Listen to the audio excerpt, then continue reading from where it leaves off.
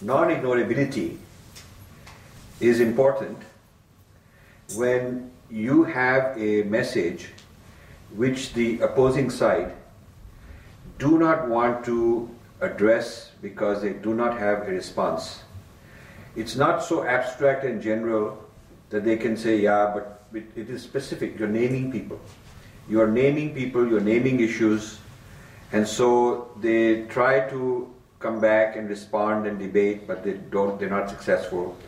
I've had more debates with opponents than anyone I know, because I don't just go to like-minded groups and talk. I actually look out for trouble. I go to their events, their conferences, their gatherings, and raise issues, and I love it if it's on camera. And I am outnumbered. I've been doing this for 25 years. I go to places where I'm the only Indian, the only Hindu. The subject is about us and our culture and our history, but there's nobody else there with me, and I take it on. And that is by one of my learning methods. I learn by discussing with those who are on the other side to see where they're coming from and to give them answers and become better at it. So this non-ignorability is necessary to do this. Otherwise, you're not disrupting their status quo. You can be talking on the outside. There's a big fortress. These people are in control. And you can be standing out and shouting, but nobody cares. So you have to take them on. Now, of course, when you do that, you also expect to be attacked. So non-ignorability means risk-taking. It means courage. It means you must work out the chess game, many games in many moves ahead. You have to say, okay, I'm going to take on this person or this point of view. I know that these are the 20 guys who are going to come after me. These are the things they're going to accuse me of. So what is my response? So I always have to have enough ammunition in reserve. I will never just fire all my weapons. I have to keep enough powder dry so that when this goes on and on and on for many years, some of these debates, I have new ideas, new data I can keep giving to them. So they've also realized that rebuttaling me is not a trivial thing, and they are looking for a big fight. Now, in the days before internet, it was not possible.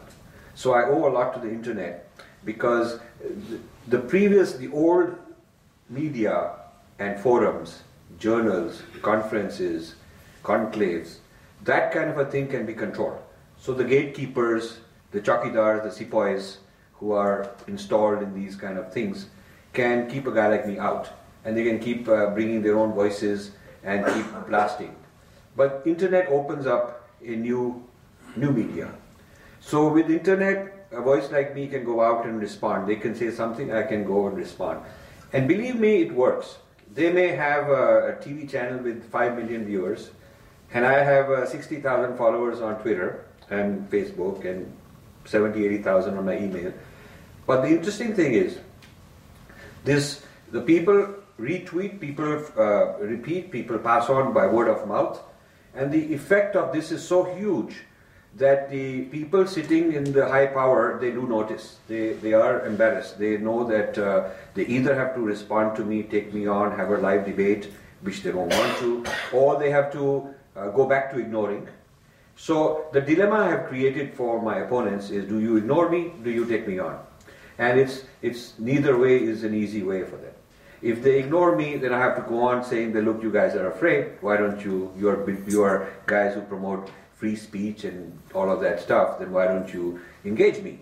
And if they engage me, they feel that it only gets worse for them, because many of them, they haven't done their homework. They're just repeating the knowledge that has been circulating, and they haven't really done their homework, so they fall apart. So this is the whole business of being non-ignorable. Okay, and so I recommend the non-ignorable approach after you've done a lot of hard work, after you've done your homework and you are on solid ground and you know you can defend what you are saying, then you should be non-ignorable. And I learned this in my life. Growing up, I learned a lot of things from many different people. And it's not that I like a person wholeheartedly in every respect, but I picked up different things from different people. And in my upbringing, I found the non-ignorability strategy of Gandhi to be very important, because he was very audacious in dealing with the British, always just challenging them on their own turf to take him on, to beat him up, do whatever they were able to do. And he put them in a dilemma. They really didn't know what to do with this guy.